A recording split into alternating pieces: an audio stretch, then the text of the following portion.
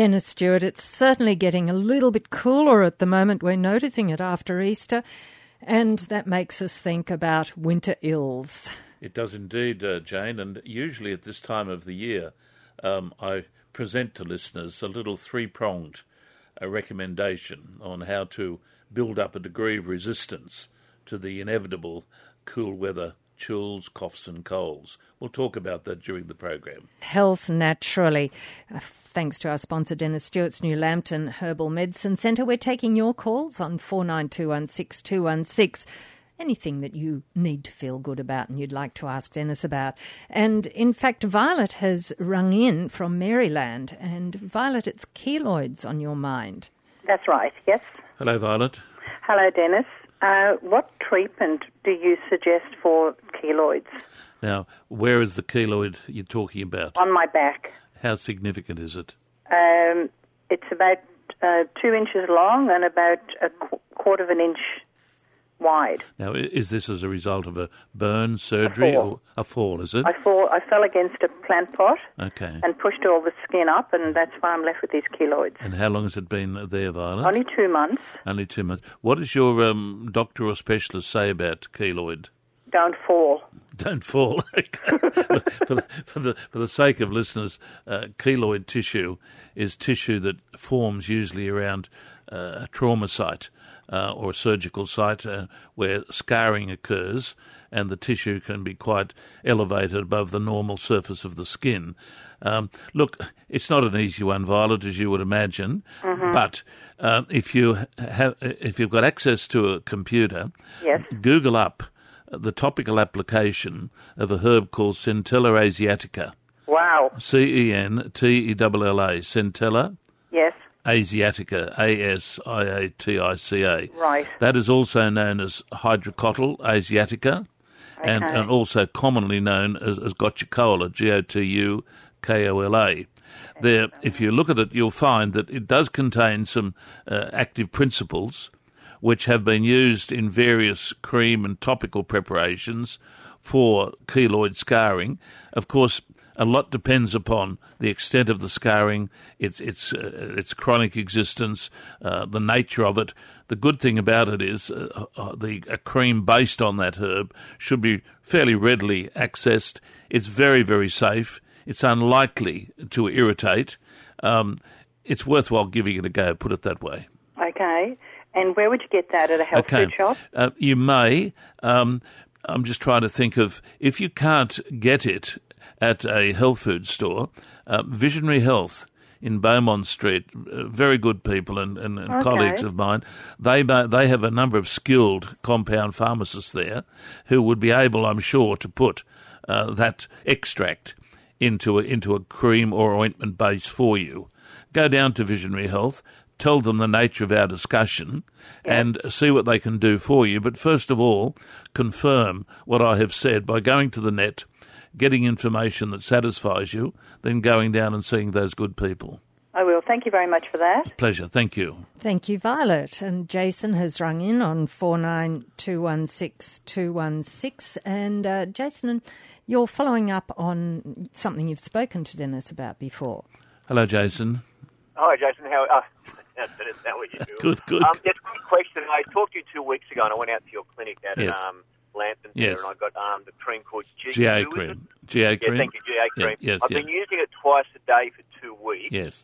Now, the question I have is, how long should I keep? It's still a bit red, but I surf, so it kind of, I don't know if the sun irritates it and makes it. Okay. I can't see much improvement. However, the question I have for you is, should I keep on using it, and is it okay to use in combination with a steroid? A sun cream. A sun cream. Okay. The GA cream, as listeners have probably heard me talk about, is a cream that's based on a sophisticated extract from the herb licorice. And it has anti-inflammatory characteristics which are frequently used for dermatitis conditions, seborrheic dermatitis, atopic dermatitis, and also for rosacea. I can see no reason why it could not be used with a protective device like a sunscreen, keeping in mind that the GA cream should be applied subsequent to using that. Say after you have Yeah, well, look, I would suggest if you're using one or the other, use one or the other. The GA is more anti-inflammatory. The sunscreen is more protective. Use the sunscreen and alternate it, or get a benefit from the sunscreen cream when you're exposed in the way that you are as a surfer. But say once or twice a day, outside of that, say when you first get up or prior to going to bed, use a little bit of the GA cream then. That's the way I would use it. But chemically, I can see no reason as to why the two would interact or cause any distress. Yes, so no contraindications. Not that I'm aware of. I'd be very surprised if there were, and you would know very quickly. Yes. So should I? So as far as length of use, should I just keep using it, or till the jar runs out, or? Okay, because it's a very mild and low-strength cream used for chronic or settled skin conditions, it's unlikely to be as prompt as a steroid, but in the long term, it should be able to reduce some of the inflammation and also doing that, and also give it a little bit of protection and also repair due to the aqueous preparation containing a degree of zinc. Right, okay then, rightio. Okay, that answers my question. Thank you very much. Thank you, Jason. And this is Health Naturally for our sponsor, Dennis Stewart's New Lambton Herbal Medicine Centre. Dennis Stewart wanting you to feel good and happy to talk to you about your question if you get it through to us on 49216216, but also happy to talk about winter ills and how to build up resistance as the weather gets cooler. Jane, for many, many years on radio programs that I have participated in, at the beginning of the cool weather, I always mention a little three-pronged recommendation to help resist the inevitable coughs and colds of winter.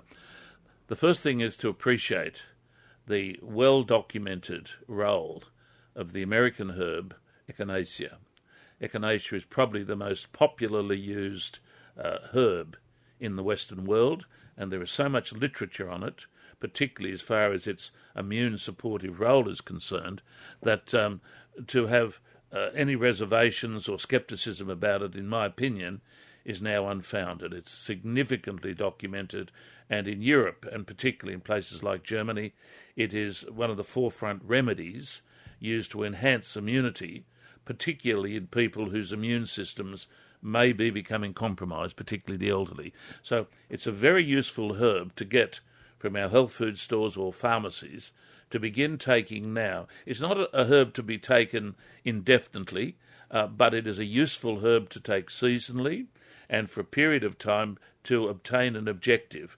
So I always recommend at the beginning of the cooler autumn, the onset of winter, to begin to take Echinacea for its capacity to reinforce our immunity. It will not necessarily stop us getting a cold or a cough, but what it does, and I think the literature supports this as well as my experience, is that it lessens the frequency and, in my opinion, the severity of it. And it's a very safe herb and would not clash with any medical procedures, including vaccinations, etc., that would rightly be offered to people with compromised immune systems. So from the elderly right back to people who are in positions where their job exposes them to cold and damp, miners, etc., who regularly go down with coughs and cold and bronchitis, contemplate starting off the course on Echinacea.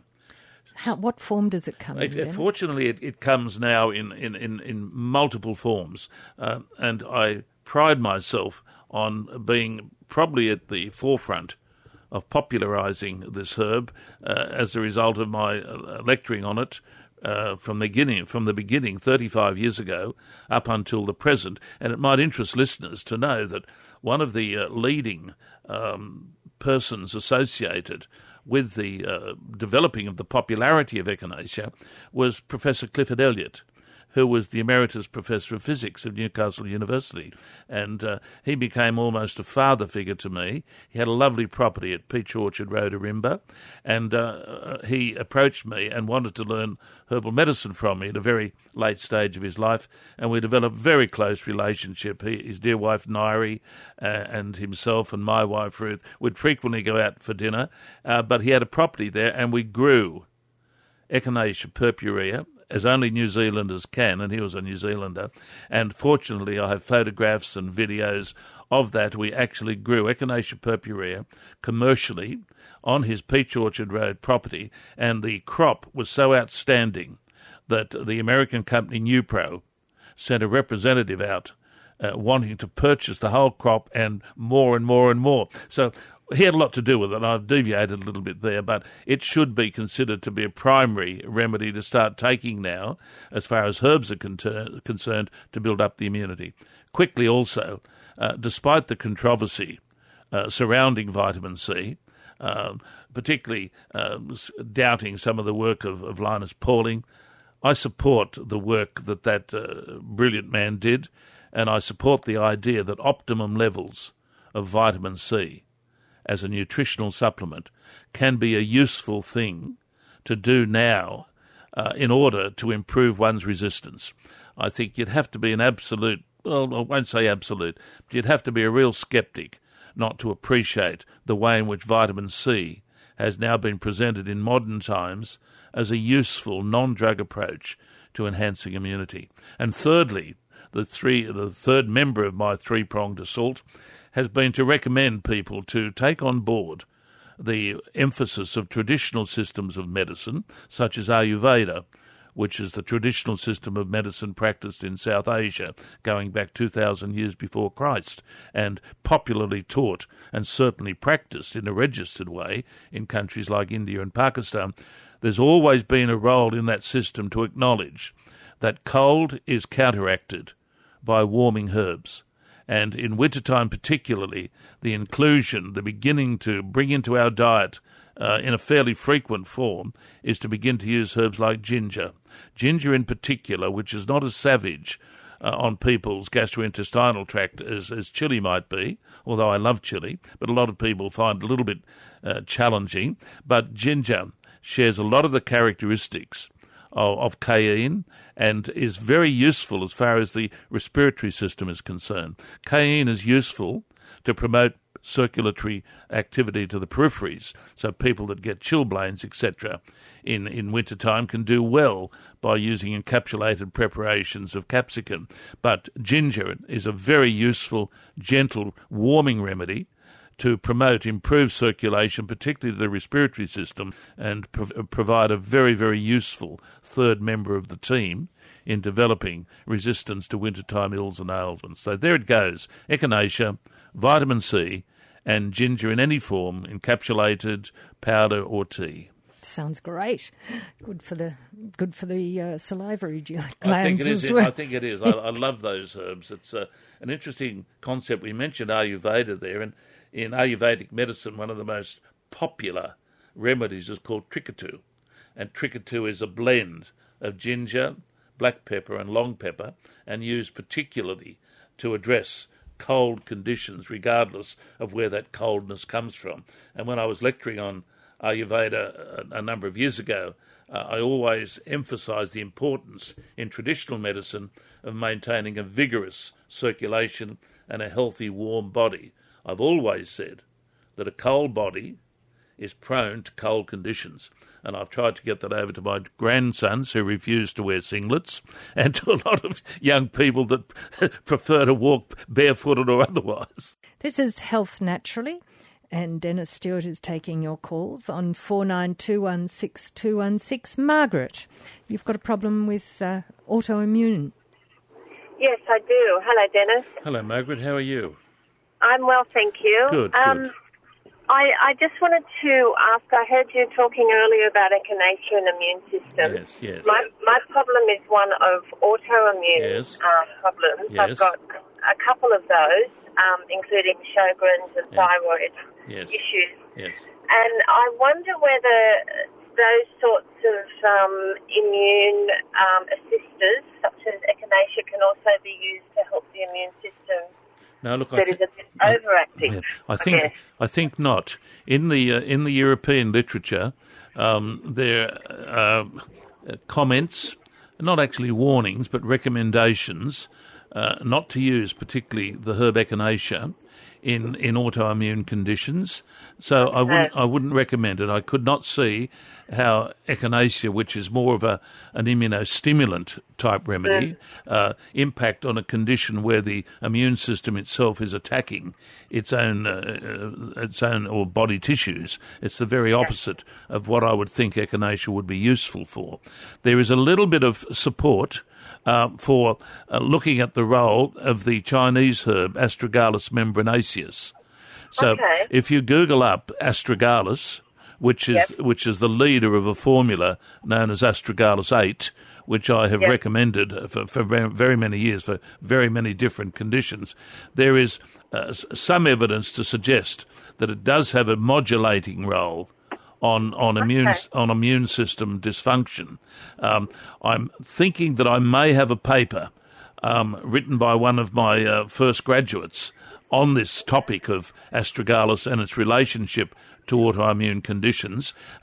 If you ring my practice number, and I'll give you the number, 49562321, 49562321, my receptionist will send out to you a paper written by a brilliant natural therapist and graduate, Paul Keogh, and he wrote a good paper on Astragalus 8, the Astragalus 8 formula, and I think in that paper, I stand correction, but I think in that paper, presentation is put forward that Astragalus may have some modulating effect, not just stimulating or suppressing.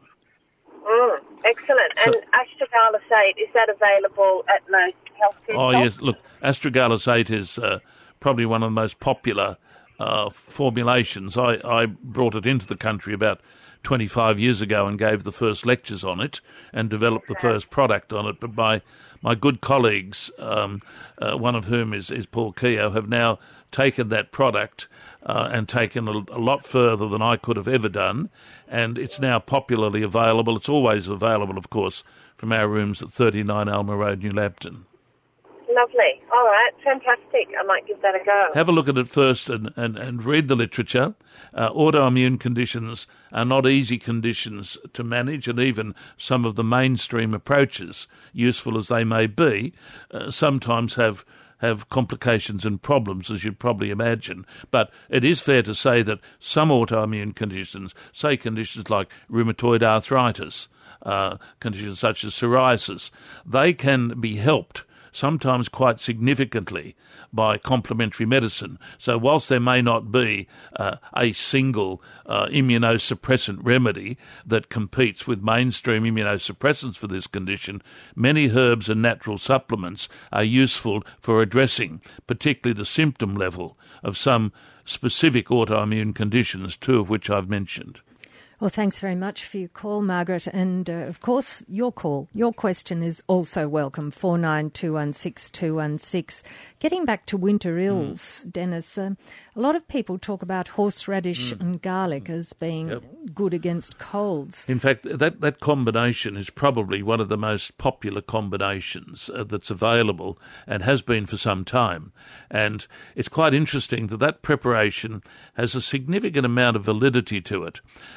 A lot of people have seen horseradish and garlic more for conditions like hay fever or rhinitis. In fact, it's not really useful, in my opinion, for that at all. If we look at the herb, horseradish, and it is a herb, we'll find that it has what are called mustard oil glycosides, which are chemical constituents, which in a sense are very mild but useful broad-spectrum antibiotic substances and have been traditionally used to address low-grade infections of the sinuses or the upper respiratory tract. Now, you put that together with garlic, where we know that garlic has a very significant essential oil component, which also has both immunostimulant and mild antibiotic characteristics. You have a gentle preparation, usually blended with vitamin C, that is useful for people who, in wintertime particularly, will gravitate from a cold to a sinus condition or a serious upper respiratory tract infection. Using horseradish and garlic, with or without echinacea, in my opinion, is a very sensible thing to do. Many people are already taking it, but not always knowledgeably. It's more beneficial to see its role and the herbs and supplements in it as being useful agents to resist and, in fact, fight bacterial presence. It's also useful, that combination, particularly horseradish, in addressing urinary tract infections. The same herb, Tripolium majus, is another remedy that shares the same characteristics, very spicy, a challenging herb. The mustard oil glycosides are well known in phytochemistry and pharmacology and have a benefit in that preparation, particularly for the upper respiratory tract. Does that go over also apply to mustard itself? Well, mustard, of course, has long been used as an agent to fight, to warm, and to stimulate, particularly blood flow. So mustard is just an abbreviation, if you like, for a pungent substance that comes in various forms, but mustard oil glycosides have that warming, spicy effect that mustard has, but it has physiological ramifications when it's taken internally. Health Naturally for our sponsor Dennis Stewart's New Lambton Herbal Medicine Centre, answering your questions on 49216216. Gloria's rung in from Spears Point. It's Grover's disease you've got a question about, Gloria. Hello, Gloria. Hello, Dennis. I was just wondering if you could help me with it. My husband has Grover's disease. Yes. The itch is really, really dreadful. It's outrageous, isn't it? It's outrageous. It's very outrageous. Is there anything you can recommend, or is something that can be done? Is your husband, is he using oral steroids to lessen the pruritus or the itch? No, prednisone? he's only on the triticlozone. Yes, okay. And antihistamines have no benefit on him for it? Very, very little. Yes, I would think so. Look, it's a tough one. All that I would suggest here is that sometimes there is a preparation that can be made up, and I think it's called Pusey's calamine lotion. Now, don't confuse it just with ordinary calamine lotion. Pusey's calamine lotion has a very, very small percentage of phenol in it, which is a very significant antipruritic agent. Now, it would have to be made up by a compound pharmacy, because I doubt whether it would be readily available. It's an older-fashioned preparation. I have made it up occasionally through my pharmacist in Sydney for a number of patients. It does give a degree of relief. You'd have to talk to a pharmacist to see if they can make it for you. It's made on an ordinary calamine lotion base, but it has this very well-known, what we call antipruritic agent, which is a small, very, very small percentage of phenol in with it, which is used for itch conditions. I'm pretty convinced it's known as Pusey's calamine liniment or calamine lotion. Talk to your pharmacy about it. The other thing is that sometimes you can get great relief just by using a topical application that incorporates menthol. Menthol, phenol, pine tar, these are topical preparations, perhaps not as well known in mainstream medicine today as they were, but you can get a preparation that incorporates phenol and pine tar. I think it's called Hamilton's menthol and pine tar lotion. Now, I've used that myself occasionally on eczema, and I have recommended it to many patients that have struggled with itch conditions. It's worthwhile, again, discussing with your pharmacist a preparation. I think it's called Hamilton's. In fact, I'm pretty sure it is. Good Australian company. I'm pretty sure it's called menthol and pine tar lotion. Try that approach, either of those preparations. You'd need to speak to your pharmacist, ideally a compound pharmacist who would be able to help you, I'm sure. Thanks for your call, Gloria, and good luck with that. And Kevin's rung in from Rankin Park. We were talking about echinacea before, and yes. Your question, Kevin? Yes, thank you, Jane. I just wanted to ask Dennis, my mother talks very highly about echinacea, but yes. I've never taken it previously, but yes. I have taken astragalus over the last couple of years as an immune booster. Yes. With winter coming on, and I was just wondering what your opinion is in relation to echinacea versus astragalus or vice versa, and whether it would be better to take one or the other or both. Okay. The way I'd approach that is to say that a modern interpretation of these two herbs would be this. Echinacea is better known as an immunostimulant agent, and as a result, all stimulus-type effects can wear off. So the modern attitude towards Echinacea is that it is used for short, specific, objective periods of time, as, say, a couple of months, or to be used episodically if an infection of virus asserts itself.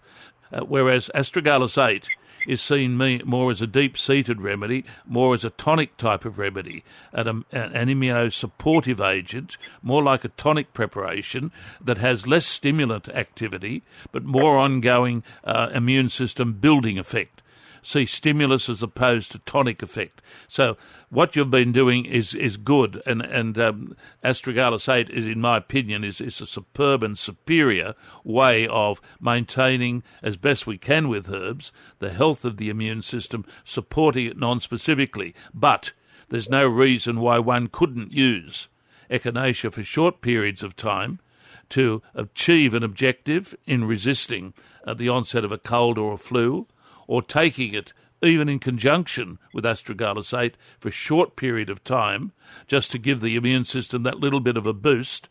But staying on Echinacea long term may not give you the best result from Echinacea, put it that way. Okay, fair enough. That answers my question, I think. That's how I see it. In the old days, to be fair, and some people still hold this opinion, in the old days Echinacea would be seen as something to use ongoingly, and I must admit there is debate in our profession as to which viewpoint is the best. All I can say is that the reading on Echinacea suggests that it is more of a stimulus to be used particularly for short periods of time, whereas Astragalus 8 can be taken ongoingly as a building up tonic type of preparation.